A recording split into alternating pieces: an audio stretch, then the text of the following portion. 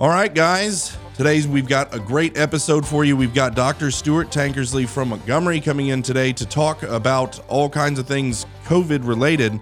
But I want to say we are truly blessed. I believe it's a grace from God that we have these incredible doctors that are part of Concerned Doctors, which Dr. Tankersley is, and he helped found here in the state of Alabama, fighting this good fight on behalf of the people, pushing back against the tyranny and the nonsense.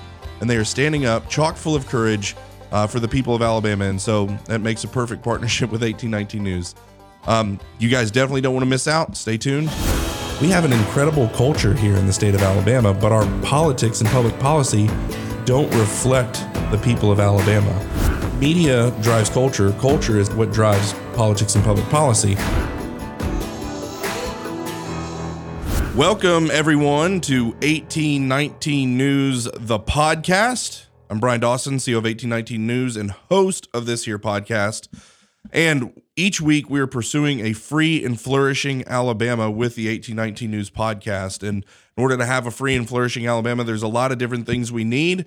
And it's our goal to cover all of those things so that we can equip the people of Alabama with everything they need to be in that pursuit with us as well. So we're doing that. And I always want to point you guys and let you know, if you have not signed up for the newsletter, you really are missing out, really missing out. That's the best way to get all of the content that we put out every morning at 5:30 in your inbox, in your email inbox. You're getting all the news you need to know, all the opinions that matter, and all the podcasts that we produce delivered directly to you. You can scan the headlines and see what's going on, or you can click on the articles and go all the way into them.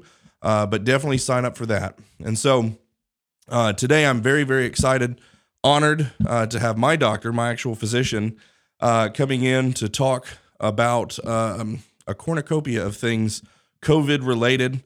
Here we are 2 years into all of it, and it just keeps on coming. The hits keep on coming, and you think we would be able to kind of pull out of this downward spiraling crash. I picture an airplane spinning, headed towards the ground, and all they got to do is pull up to get out of it, and they just keep spinning harder and diving faster. So Dr. Tankersley, thank you so much for joining us. Dr. Stuart Tankersley of Montgomery. We are both Montgomery area people up here in Birmingham recording the podcast. Doc, thanks for coming in. Thank you so much for having me and for what y'all do. I tell you, y'all have made a huge impact in just a year now. So I'm looking forward to more and more blessings from y'all. Thank you. Well, thank you.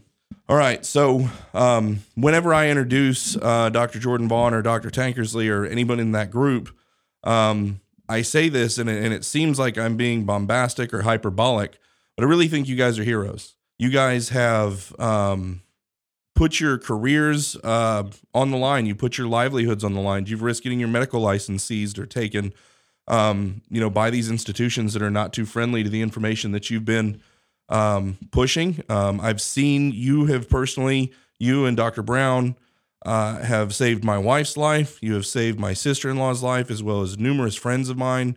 I hear story after story after story after story about the Concerned Doctors and the lives that they've saved. And I mean, it just goes on and on and on. And so I want to say thank you for risking your livelihood and having the courage to stand up to this darkness and put some sense into it. Well, I thank you for that. I wish it weren't so bizarre a world that would be necessary, but it is bizarre world the last few years. Yeah. Well, I want to talk a little bit about Concerned Doctors. So we're going to talk about Concerned Doctors, talk a little bit about your background. We're going to talk about vaccine injuries, and then I really want to get into the specifics of how this is affecting women. I was at a presentation you did at Eastwood Presbyterian Church a couple weeks ago in Montgomery, and some of the things that really just jumped out to me about the presentation you made was some of those startling statistics as it pertained to prenatal women, miscarriages, everything to menstrual cycles. Sorry if the kids are listening, you got to explain what that is. And then you also mentioned there was a Vanderbilt paper. I don't know anything about this, so he's going to tell us about that. I guess this just came out and it's got some information that we need to know. And then we're talking about all these problems, and one of the things that drives me crazy is a bunch of problems with no solutions. And I'm going to give you the opportunity to tell me what you think the solution is in your 3 points. So without further ado, let's talk about you. Let's talk about your background. How did you become a doctor? Where did you grow up? Your military experience? Sure. I grew up in Montgomery, Alabama, and graduated from Auburn. And after that, moved up to D.C. for a year. And during the Gulf War of '91, moved back and enlisted in the Army, and a couple of years later went to medical school at UAB, my alma mater, and a wonderful institution. So I thought, and then I went to OBGYN residency for a couple of years, and then my wife and I took a year off and did missionary training up in for Thailand for a year, and then I came back to Montgomery and did residency in family medicine. After that, I was deployed 3 times, and have interesting part of all of this is in 2010, I was the medical society for our county, Montgomery County. I was the president, and that was the year that Obamacare was imposed on us. And boy, did I learn a lot with that. All of this has culminated in the ability to see through a lot of the garbage and lies, unfortunately. Another part that I don't want to overlook is the fact that I was thrown in the deep end in 2020 in February. I was one of 5 colonels in the National Guard, and there are doctors here in Alabama. And as a result of that, that's what threw me in the deep end. A month after I was on that working group, had an audience with the governor as Dr. Not Colonel Tankersley, and explained in 45 minutes. They were gracious enough to give me that time and explained we don't need to shut down the state because of the evidence at that point. And unfortunately, they said, you're the only doctor in the state saying this, so we're going to shut it down. A few months later, they started calling back, can we revisit some of the things? And led to, in October of 20, I was her appointment on the vaccine working group for the state. Wow. Mm-hmm. And so on a Friday, I get the call, and the previous week, the CDC had put out a directive to all the states to come up with a vaccine working group, and our state health officer had put forth a list of 65 people, and I've been on working groups in the military, and if you have more than 6 or 7, it's really not a working group. Yeah. And every one of there were 3 clergy out of the 65, and besides that, every other person was affiliated with the state in some capacity, whether directly or indirectly. And that was startling. I got the invitation to be on the working group on a Monday, and with it was from Scott Harris, who is the state health officer, and he was in charge. He's in charge of it. And with it was a 75-page CDC playbook, as they call it. And it was really odd because the playbook had no plan to engage the doctors. It was all engagement of the public health entities and then the media and the clergy. Mm. You might notice that the doctors, private doctors, were not. And in fact, the doctors in our state, the first information we received about the vaccine was a 30-minute infomercial from Pfizer a week before the vaccines rolled out. Mm, nice. Yes. And the data from that time, even the original 2 months of trials, that's right, 2 months of trials, was very ominous. It did not show that what we thought it was, what they swore to us it would show. They obviously swore to us that it would prevent transmission, and you don't love your neighbor, of course, if you don't get it, and you can't transmit it. And now we know that both of those are not true. They've even admitted to that. And so in December of 20, the vaccines rolled out. And backing up a minute, when I was in the Guard, I served in a very important capacity as an advisor to a 2-star general. And in that capacity, we were charged with preparing for disasters on the continent. And so what do I know as a family medicine doctor? Well, if I hadn't had that experience, maybe not much, but that afforded me a perspective that was clearly lacking and still is lacking in so many ways. But anyway, so several things have happened. The founding of the group of doctors, Eunice Smith of Eagle Forum, just a wonderful lady, put 4 or 5 doctors together 2 years ago, and we started out multiple times a week collaborating on the phone from around the state, and Dr. David Calderwood and Dr. David Williams and Dr. Michael Brown and others. And then we grew. We've grown to over 100 providers in the state, and concerneddoctors.org. And a little over a year ago, I became friends with Peter McCullough, and that's led to a lot of interesting opportunities.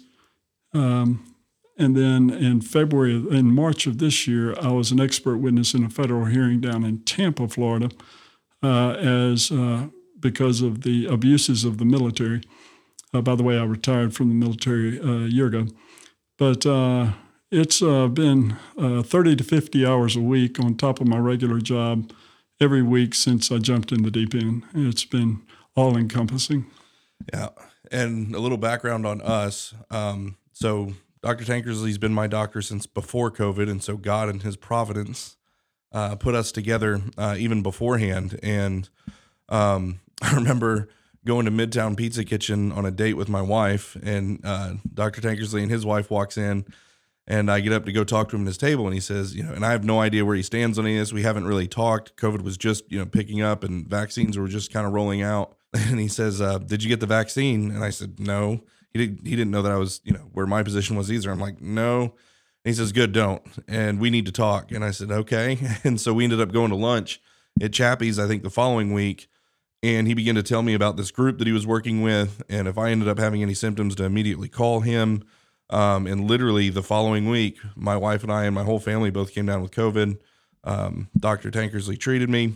I did his protocol. I was, up in 3 or 4 days. I was going, by day 7, I was really like, I didn't even have it. It hit my wife a little bit harder. But she followed the protocol. She was fine. And then obviously went through our kids like they had a cold, right? It was nothing right. to them. But that's really where I became familiar with this group. And then Dr. Michael Brown, I was on a board call with him, and he called me and says, hey, I've got this doctor's group. And I'm like, is any chance Dr. Tankersley's in this group? Because I'm hearing about this group. And he goes, yeah, he is. And I'm like, oh, great. I like this group already. So I got on a couple of those calls just to kind of see, and it was right about at the same time 1819 was starting. God was, ramping up the stuff you guys were doing as he was ramping up the stuff we were doing. And I really do think, if you think about the amount of lives that have been saved just from the work you're doing, the information we've been able to get out to people, God was putting this stuff together. When you look back on it, you can see that he was orchestrating this all. So it's pretty cool. Yeah, no doubt. Another thing about your background, I think plays into this a little bit, is you are intimately, familiar with the politics of the state from your time of being born and growing up here. But you were also on the Ethics Commission, correct? Correct, yes. So talk a little bit about that. Yeah, back from Governor Bentley appointed me to that, and in 2013 through 18 was my 5-year term.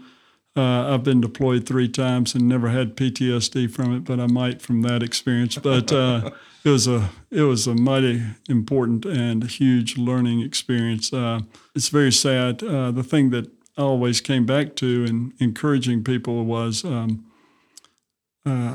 Jesus always confronted the scribes, Pharisees, scribes, and lawyers, the 3 people that write, determine, and implement the rules to benefit themselves. Because of human nature, you got to be mindful of that if you take on those responsibilities and roles. And I learned that is the core problem, because we have so many wonderful blessings and in this state, whether they are natural or, more importantly, the people. But unfortunately, the system, it seems, has been co-opted by people that don't necessarily look out for the broader benefit of others and the citizens. Yeah, man. And so, you look back on the Apostle Paul and you see how God, put him through all the things that he did to prepare him for what God was going to use him for. And I know certainly in my life with the things that I've been through, he was preparing me for the work I'm doing now. And then, you see some of those experiences for you, having that intricate knowledge of how the state works, how politics works, how corruption can, fester and filter into every, pore of everything in the state. And you've witnessed it. So, no, I think that's great. We'll talk. We're pretty familiar. I know I'm familiar with concerned doctors, but you kind of teed it up a little bit. Talk about, so one of the things I think is hugely problematic. You see it in education, you see it in medicine, is you're not letting the professionals do the thing that they were taught and trained to do. I think less so in education, but still it's the same thing. You have a bunch of bureaucracies handing down how this person that was taught and trained to do a certain thing, and then you don't let that person do that thing, and then you get horrible results. You see it in education, but I think it's more so with doctors. Doctors are the best and brightest, right? Every society, the best and brightest, they go to school for like 500 years and become doctors, right? And they go through all this training, and doctors are very analytical. They're very sharp. They figure things out. They look at data. They make decisions. There's a certain thing that most of them have in common. And interestingly enough, let me see if I can tie this story into it.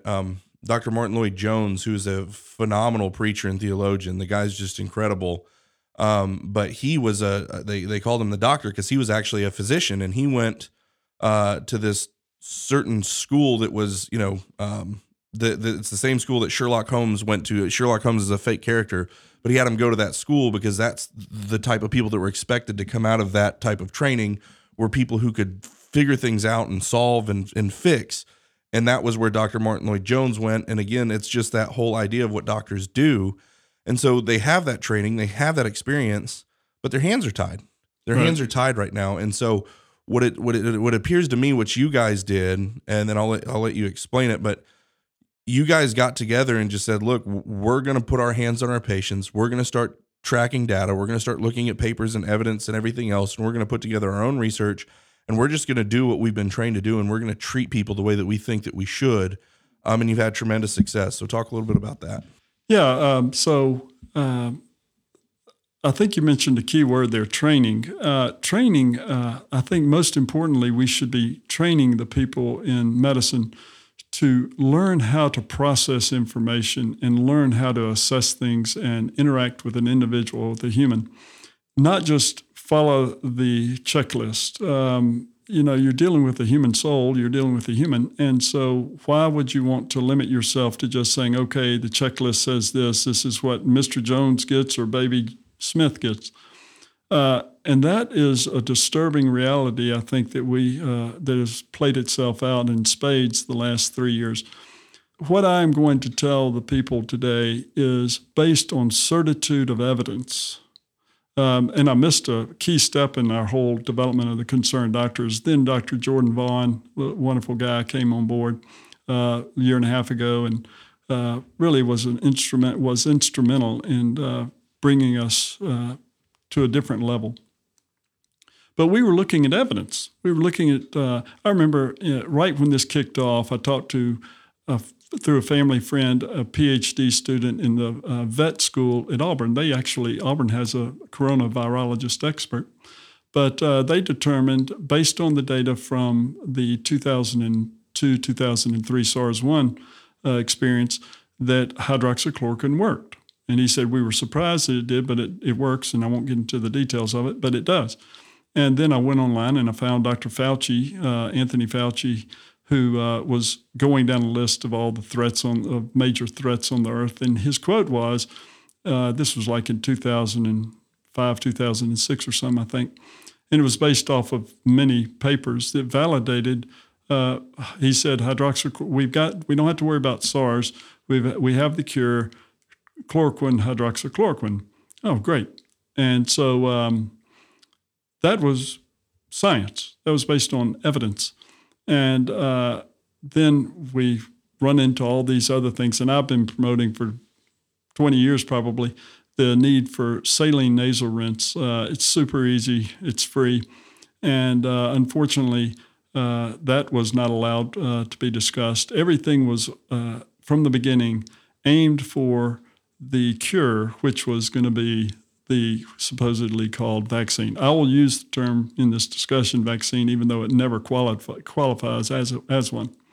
But anytime any solution came up, it was immediately fraudulently attacked and dismissed by the medical industrial complex of the world in several ways. What was the thing, and you don't got to say who said it if you don't want to out anybody, but you brought that to someone, the whole nasal rinse thing, and they said something to the effect of, hey, nobody's going to get rich on nose salt or something like that, or what was that? When I got put on the working group, I called up to a professor and to an infectious disease expert, and one of the first questions I had is, why are we not screaming about saline nasal rinse from the rooftops? To which his quick response was, nobody makes money on salt water. Yeah. Right. Yeah. And that's what we have clearly understood to be the game ever since. Yeah. I want to pause. So like, when you're reading the Psalms and it says Selah, Yeah. like this is one of those moments where we need to pause and think about what he just said. The fact that we said, hey, there's this like darn near free thing that can actually really prevent transmission at a high rate. Well, nobody's going to make any money on salt water. Right. And it seems like, and I want to be clear about this, we've got to get, the public is ahead of the doctors on this as a group, because doctors are continuously espousing, hey, look, you got to get the vaccine or Paxlovid or whatever.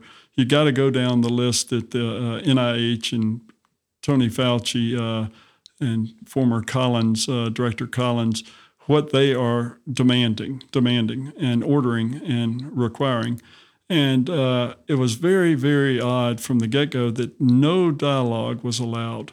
I don't care who you are, where you are. If you wanted to talk about anything other than the directors from up above or down below, that there was no time, and it still persists to this day. There's no way that these experts can be wrong. And you're just, you're not being scientific about it and all like this. And to which I respond, well, I never would claim to be the smartest doctor. But when I've treated 400 or 500 patients and none have died, and when concerned doctors back in the spring, I think we accumulated 18,000 patients we had treated. And I think 13 had died. Only one of them had come to us before day 5. This is an eminently treatable disease. Unequivocally, this isn't my hope. Of course, it is my hope, but it's not just because I want it to be that way. It's not just because I pray for my patients.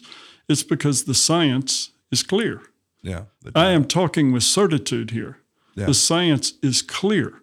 And for doctors not to be able to understand, not to have taken the responsibility of understanding the science of what's going on is really a huge indictment of the medical industrial complex.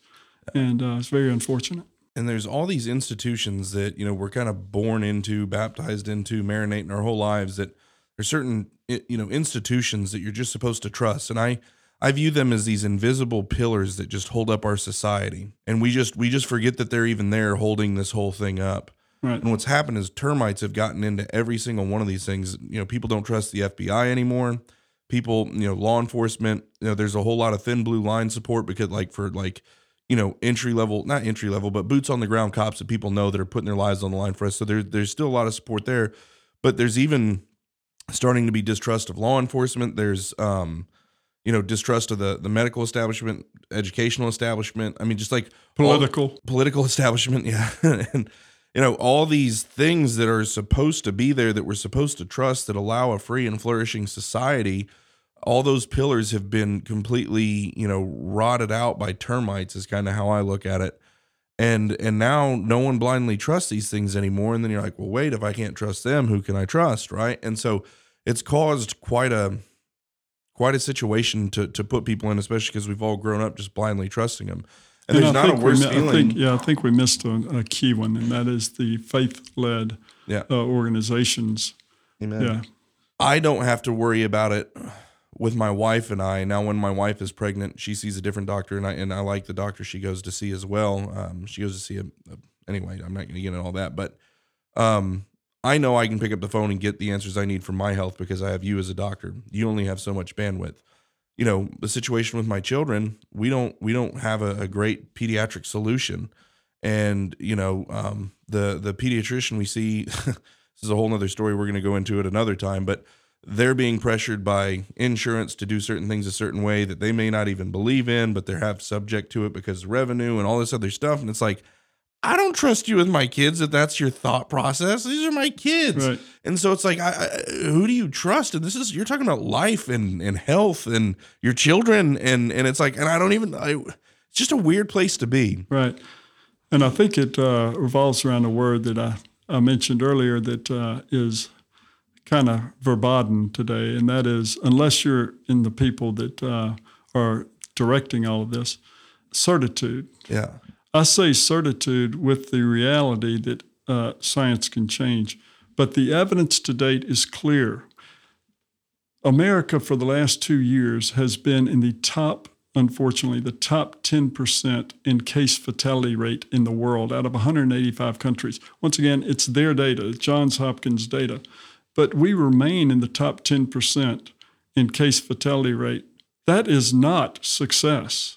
When you say case fatality, that's like per recorded positive test of COVID, how many deaths per recorded positive test? Is that how you say that? That'd be a good way of framing up. Cool. I always got to, because I'll get going and I forget. I want to make sure everyone that's listening understands what we're saying. But we've failed. Yeah. We have failed in so many areas. It's undeniable. I say that with certitude. Yeah. There is no arguing that when they brought the vaccines out, supposedly, you will not get infected. You will not share it with other people. That was a lie. Even the scarf lady, Deborah Birx, admitted to that. Yeah, we knew that it wasn't going to be the case. Right. Why were you telling us? Right. And you watched it, and it's like, the president himself gets up there, if you get this vaccine, you will not get COVID. Well, like within 2 days, everyone that was vaccinated, all these people got COVID, and he's like, okay, well, you will not spread COVID. Okay. Well, you won't go to the hospital. Okay. Okay, well, you might go to the hospital, but you're not going to die.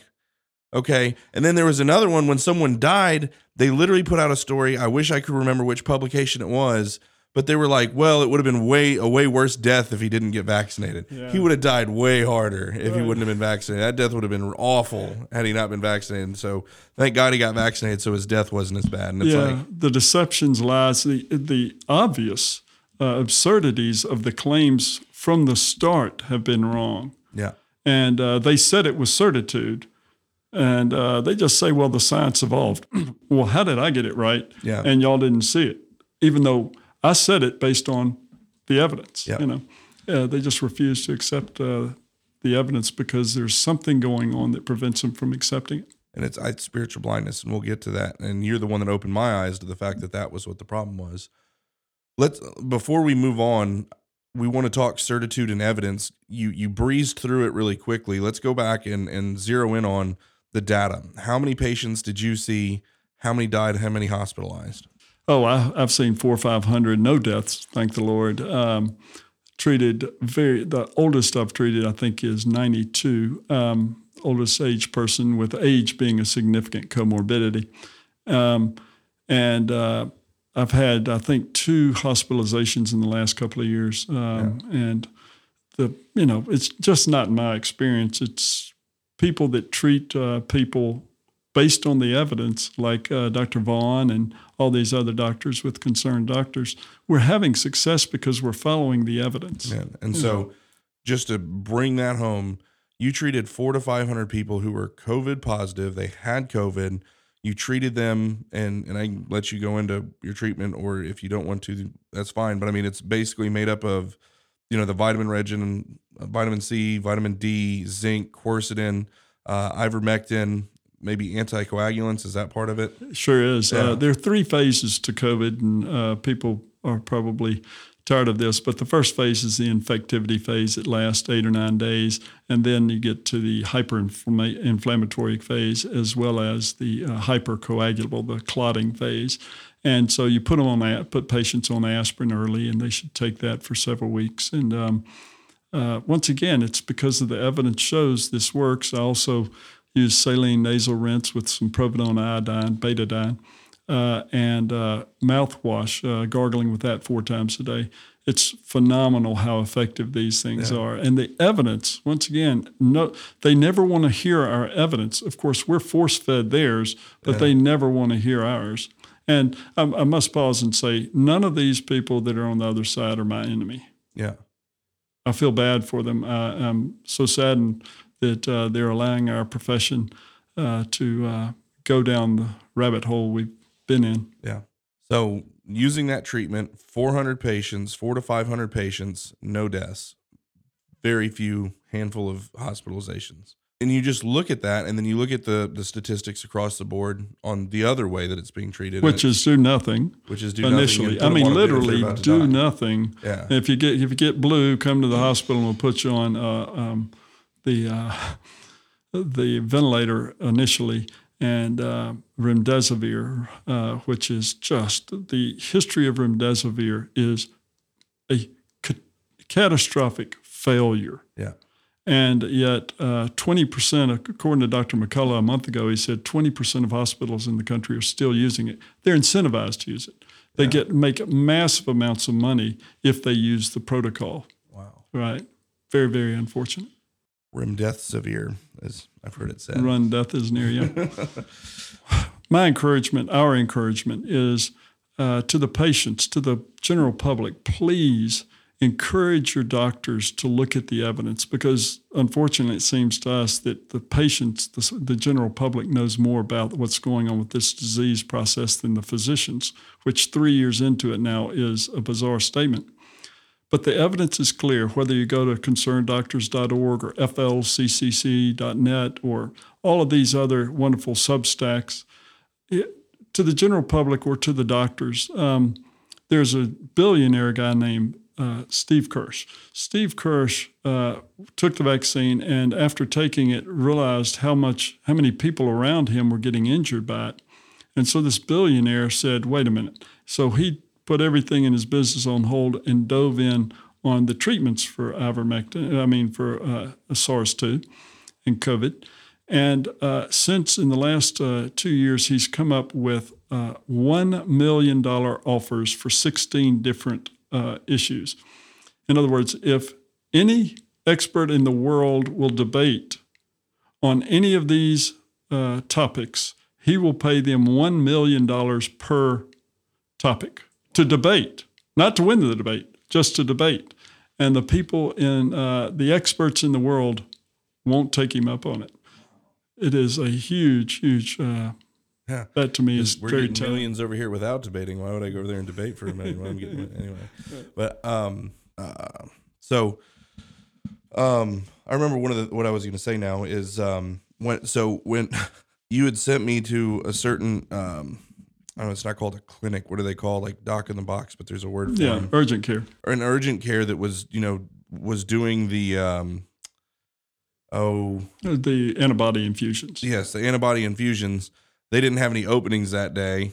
And so I ended up just going to a normal, one or whatever. And you're like, what are you doing? I'm like, well, I'm already here. And I still got all my prescriptions and everything from you. But I went in there and it was interesting. I just wanted to see if I was COVID positive or not. And you're like, well, I'm telling you are based off the symptoms. And I'm like, well, I just want to see the test results. And you probably were like, but anyway, so I did. And I tested positive, and the doctor came in and he's like, we're going to give you some antibiotics and some cough syrup. That's how they were. And I was like, that's what you're giving me? And he goes, well, we can give you a steroid shot if you want, but I think we're out of steroids, so you have to come back. And I'm just like, oh my God. Because you do not treat this early in the first 6 or 7 days. You do not give steroids for it. Yeah. So, but that's the way they were treating it. You come in, you take the test, here's some antibiotics and some cough syrup. Right. If you feel like you're going to die, go get put on a vent. Right. So, yeah. Crazy. So, you called me about 3 months ago and said, hey, I'm sounding the alarm. And when I say that I'm sounding the alarm, I'm serious. I've never done this except one time in my career. And you kind of told me a story about that. The vaccine injuries are going to be rampant. They're coming and it's going to be a very hard fall and winter. And of course, when you call me, I'm like, he's obviously serious. And what we've been seeing, I've been seeing young, healthy, 30, 40-year-old people dropping like flies, either dying, having heart issues, having strokes, having neuropathy issues and everything else. And it's like, this wasn't happening before. Now it's happening. So talk a little bit about what's going on and what you see. So right at a year ago, we were afforded the opportunity to speak to Senator Tuberville. Our group was, and since I've done several presentations to the military, I was the point guy. And I started out with, sir, you've used this phrase probably before in the locker room, that crisis doesn't develop character as much as reveal it. How would you phrase the character of America through COVID? And without pause, he said, fearful. I said, amen, I agree with that. And I said, how would you rate the response? How would you grade the response to that? And he said, 4 out of 10. the response to the COVID has just been horrific. It's been so damaging and deadly. And I said, well, I was thinking of a letter grade. I said, well, good. I'd agree it's an F. And as a result of that, he said, well, I tell you what, in 3 or 4 weeks, Fauci and the others are going to be coming before the committee, and he's on the health committee in the Senate, and I want y'all to write my questions for me. And I was like, well, yes, sir, here they are, because when you go to your commander, you don't say, you've got a problem, deal with it. You hear your solution. And so he said, thank you. And we ended up talking to him for a couple of hours subsequent to that visit. And he made the appropriate point in that presentation less than a year ago to Fauci and Walensky, who is the director of the CDC. And he said, I find it odd that we've had more people die this year in 21 than we had the first 10 months of this year than we had in the last 10 months of last year from COVID. And of course, they scramble with some excuse. And the large, I would say, Dr. McCullough and his group of 50 people who published the first algorithm for treatment, outpatient treatment, estimate it's over 90% of people in the world who have died from COVID should not have died from it because of the treatments available. And it's multi-pronged treatments. But the point is, they didn't really, they obfuscated and burned up his time. But the whole point of it is the evidence is clear that we have approached this completely the opposite the way we should have approached it. Yeah. Unscientific. It's all been political science has taken over for science, clearly. And that is a travesty. And so I'm sorry, what was your exact question about that? I was just really kind of just talking about, and so I think you're summing it up. I think you're hitting all the points. Yeah. I think my point was this is what they were doing to treat and how ridiculous is it? And I think you were just kind of talking about what Tuberville's response was and the questions that were asked. So, sorry about that. Yeah, no. It's good. So we were kind of going into just the effects of the vaccines, what you've been seeing, specifically. Right. I think a good place to go is let's talk about the spike protein. Amen. That's where it's got to start. Yeah. So the science behind this, if the listeners haven't, if the viewers haven't heard this, this is the crux of the whole issue. Yeah. This one thing. The virus is contained of over 24 proteins. The only one that we've known for over 10 years of all 24 plus proteins that make up the SARS-2 virus, there is only one that is toxic by itself to the human body, the spike protein. Yeah. So why in the world would you use any, in my view, and based on the evidence, why would you use any vaccine that introduces into the body a toxin? Yeah. That's insane. Not only that, but this platform that is utilized has two components to it. The lipid nanoparticle is the fatty envelope, and there are a gazillion of those things, and inside of those, and that allows the messenger RNA to get into the cells. And then the messenger RNA. And the messenger RNA is the blueprint directions to the cell to make a protein. That's what happens gazillion times every day in every cell almost. And so what we've now done is we've introduced into the body directions for the body to make a known toxin.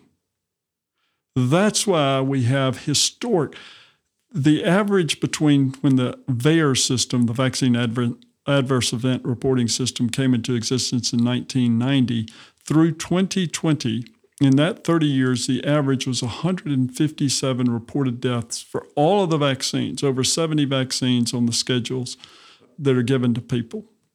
Is that a year or is that total? A year. 157 a year, 4,500, I think something around 4,500 total. And I'm going to get to a very important point on that, and that is, but since then, their data, we have 35,000 deaths. Their data, very underreported from the vaccines, and over 1.5 million injuries from the vaccine. And I mentioned the federal hearing I was in back in March, and this is, once again, their data. in February, without knowing that there would be a data dump. Back in January, the FDA and Pfizer asked a federal judge to give them to 2075 to release the data. Now, once again, in the previous year, they had done it in 2 months. He said, no, I don't think so. I'll give you 8 months. And the first data dump he gave them was March the 1st. So on March the 1st, there were over 11,000 documents, and one of them was a 38-page document, but confidential on every page between Pfizer and FDA. There have, in the first 10 weeks of the vaccine through the end of February, there had been 42,000 recorded patient injuries, with over 1,291 types of injuries, including 1,400 deaths. This is in the first 10 weeks of the vaccine being distributed. They, of course, say it's completely safe, completely effective, right? That's been their moniker, and it is neither. It's very clear that is not true. Yeah. And so part of their data was, of the military, it was a military case. It was in federal court, but it was about the DOD refusing religious exemptions. Their data showed that in the previous 23 months, through the end of 21, of the 2.4 million servicemen, 83 deaths from COVID. Within the first several months of the vaccine, how many died within 48 hours of the vaccine? 127. And that wasn't 2.4 million that got it. So it's clear that the evidence is abundant, the dangers of these vaccines. There have been more and more and more evidence of that. And to your point that I remembered where you were asking earlier, you were asking me about hold the presses. Yeah. This has got to end. We've got to get the message out. So 3 months ago, Dr. Geert Vanden Bosch, a vaccinologist out of Germany, shared the evidence. Now it is confirmed that these vaccines weaken the immune system, not just to future SARS infections, but to many more viral infections and bacterial infections. And that's exactly what we have witnessed in the last several months. And not only that, part of the testimony that I gave was, I mentioned the lipid nanoparticles, the things that are packaged the messenger RNA in order for it to get into the cells. The lipid nanoparticle is very pro-inflammatory, causes a lot of bad inflammation, and part of that inflammation downregulates genes that the good Lord's given us to fight cancer, if you will, and it downregulates those genes. And part of the testimony in the federal court was we've seen there were over 31 significant types of illnesses, injuries, and cancers that developed that saw extraordinary increases in the first 6 months of the vaccine distribution in the military. One of them was a 600% rise in testicular cancers in males, and that's men. And so the reality is that we have done so much damage by introducing into our bodies this very inflammatory thing that causes a lot of angry responses in our bodies, but also the messenger RNA, the spike protein that's produced in significantly higher volumes than what you or I would experience when we've been sick from SARS-2, when we had COVID. So now we're seeing, and we can expect to see for years, we don't know what exactly, obviously, but we can expect, because of the science, the evidence that we had before this, because these lipid nanoparticles have been studied for well over 10 years, that the dangers are clear and they are coming home, the chicks are coming home to roost in a very sad and tragic way. Wow. So I want you to go back and repeat something, and I think it's one of those moments where we need to did you hear that? So something in the vaccine, it was the messenger RNA, I forget exactly how you said how it worked, but I remember the point of it is that something in the vaccine is telling our bodies to create spike protein at a higher level. Yeah. And so it's telling your body to produce this thing that's bad for it, which is a pathogen or it's toxic. Toxic, yeah. And so we're that's the key. Yeah. And they cannot get around it because the evidence is clear. And I was going to mention in this study once again, inviting the general listeners to engage their doctors, pray for their doctors, to engage the science. an important study came out of Vanderbilt, believe it or not, yesterday. It might have been the day before, but it showed, they looked at just a half dozen, I think 7 or 8 patients in each group. What happens in the heart of those who died from COVID? What happened to those who died from the vaccine? Exact same pathophysiology, the exact same disease mechanisms. In other words, the spike protein is the danger. And for doctors that have been ignorant and unwilling to engage in the reality of what's going on, this is a clarion call. They cannot escape this. Now, we've known this for, like Dr. Yeadon explained, for well over 10 years, and we've been seeing the ramifications of it. But the spike protein is the toxin. It is the payload that's really injuring the cells in the person. Is that what you wanted to go into on the Vanderbilt study? Yeah, that's right. Okay. Right, that's it. So let's talk. And can you add that? Can I give you the link to that to add to the? Yeah. Yeah. Okay. Yeah. Great. Send it to Ashley. You remember Sure. who signed you up? Yeah. She great. makes everything happen. You guys need to know that Ashley makes everything happen. Hmm. She's the wizard behind the scenes. So, pregnancy, miscarriages, and other reproductive things. That was the thing that really jumped out to me watching your presentation at Eastwood, the COVID truce with Eagle Forum.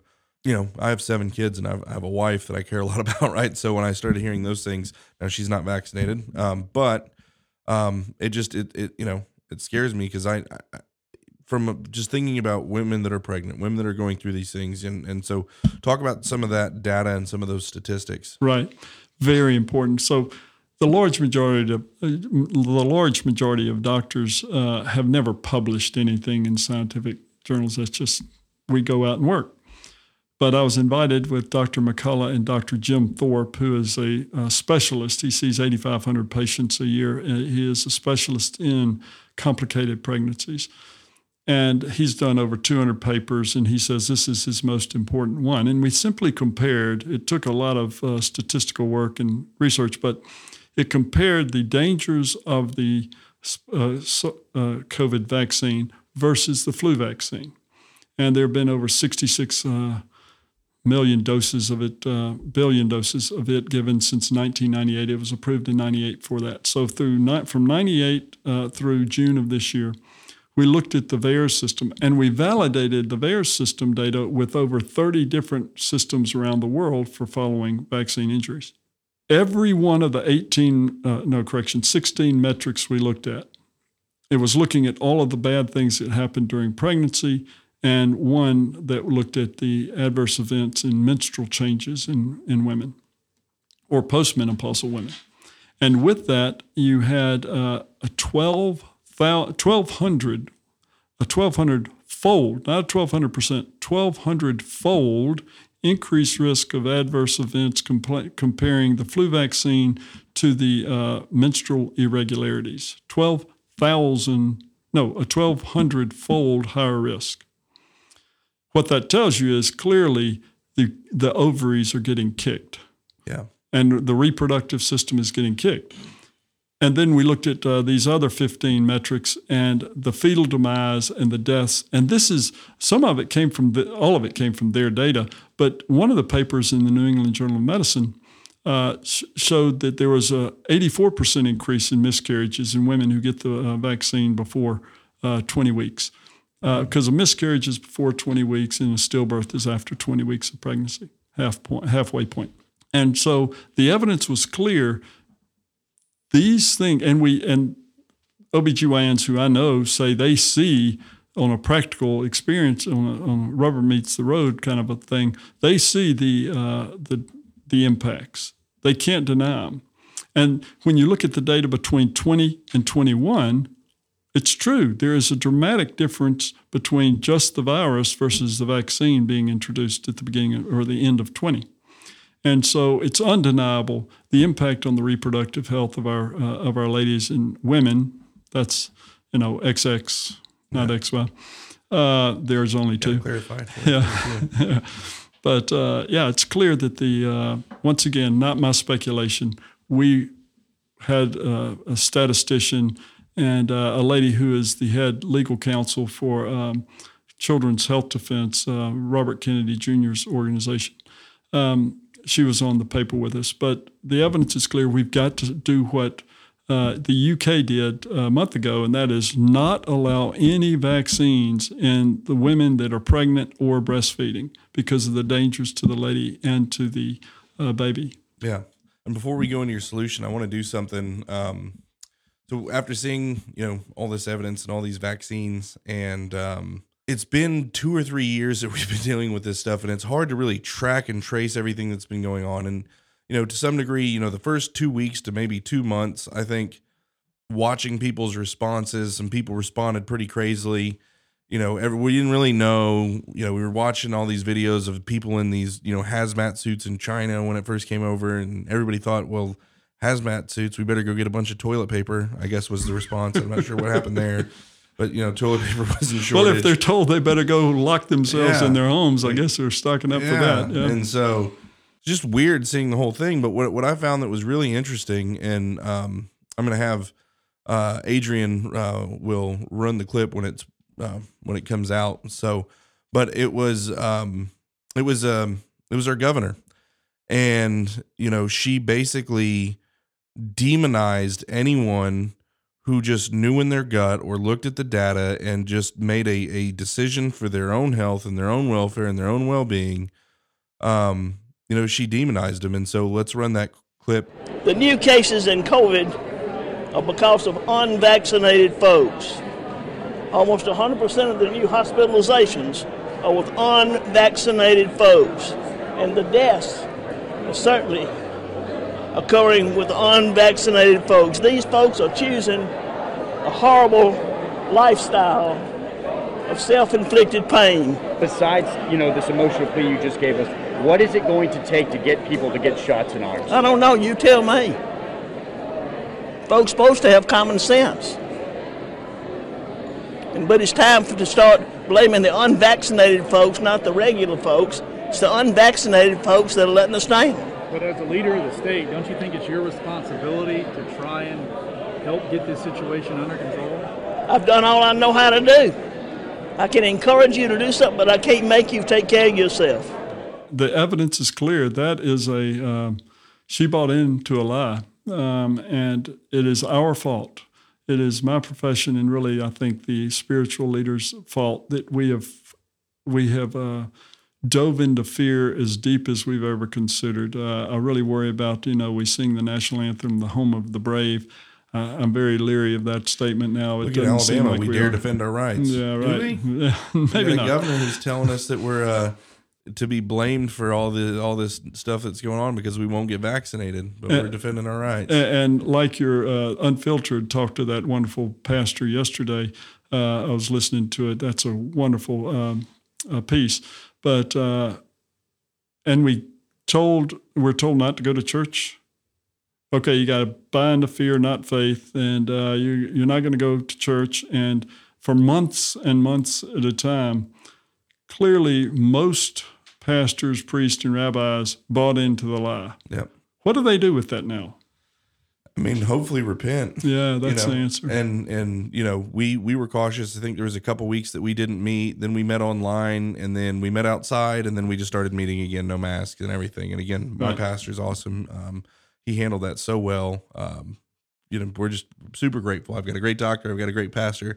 I'm in good shape, and that's just in God's providence how that all happened. But and I think that's kind of the key is like look back on mistakes we've made, admit that they're mistakes, right? And I think this will kind of tee you up for the solution. So you've got 3 points that you always share. I'm going to let you share those on, we've heard the problem. What's the solution? Yeah, I think that last point is the ultimate solution, where the preachers, priests, and rabbis teach us what repentance is and then demonstrate it to us. And I've asked this 1,000 times, and that is, when was the last time somebody in America repented since maybe in the last 50 years, Chuck Colson?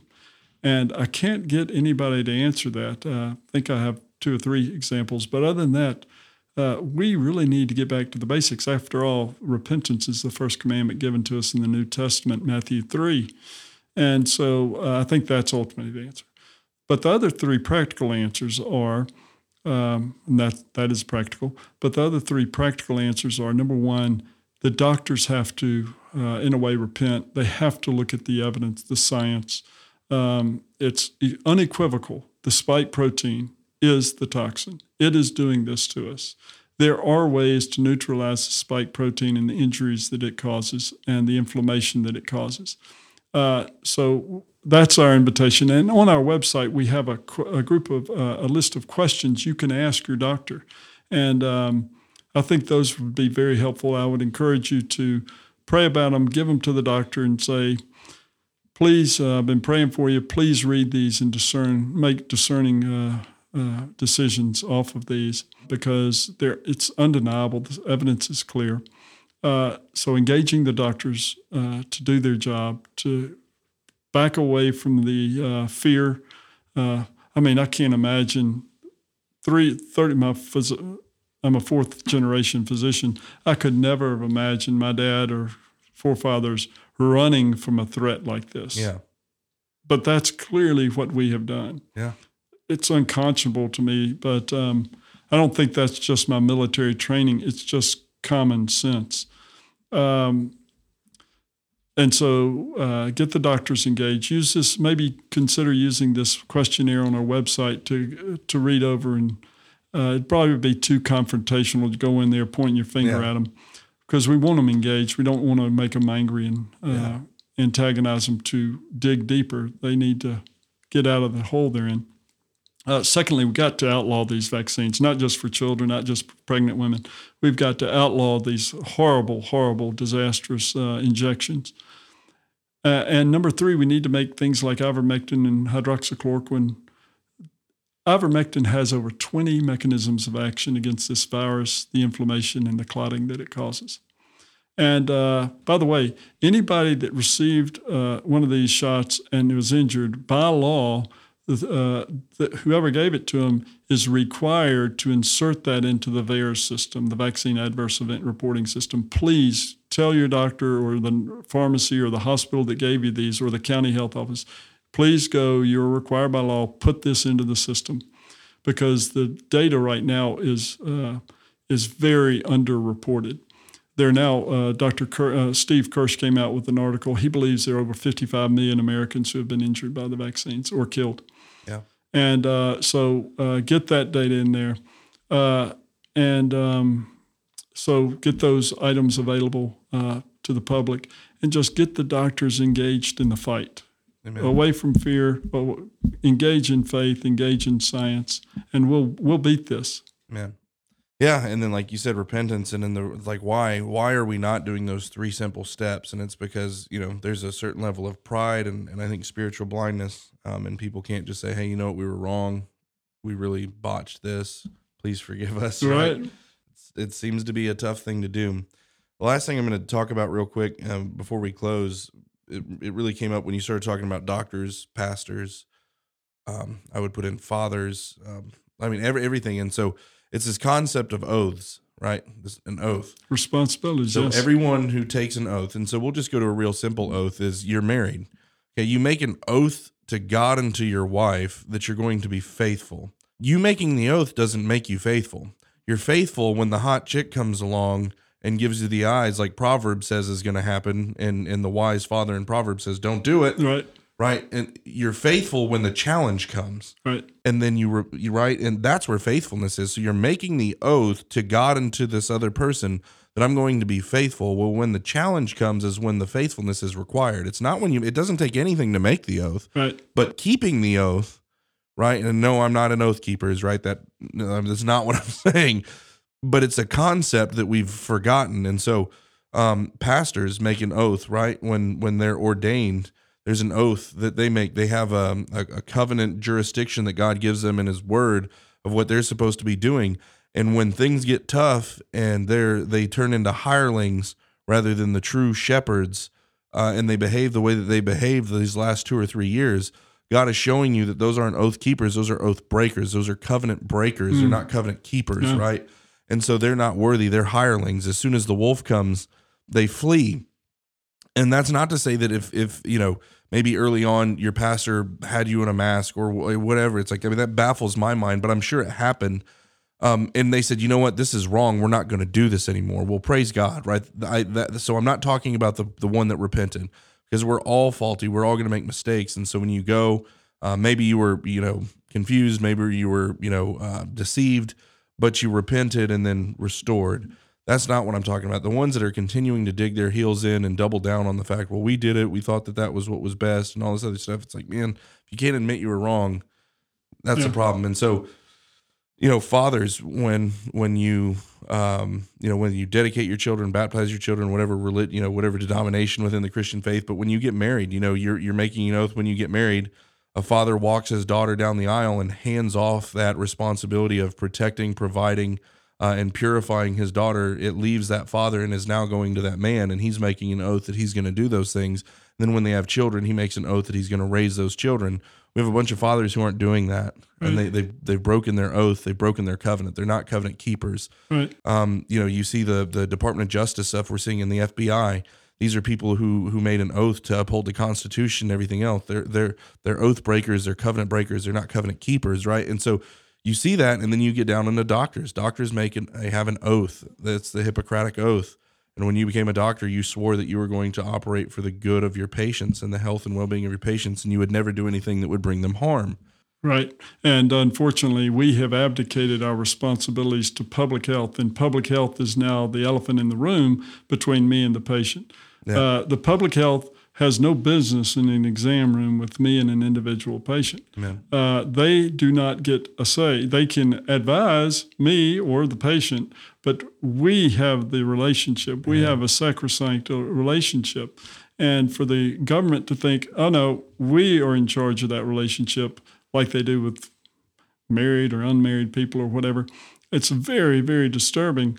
And I think that the recent book by Eric Metaxas, A Letter to the American Church. Letter to the American Church. Eric Metaxas, we're reading it this week to my family at dinner. It's clear the church has failed. Yeah.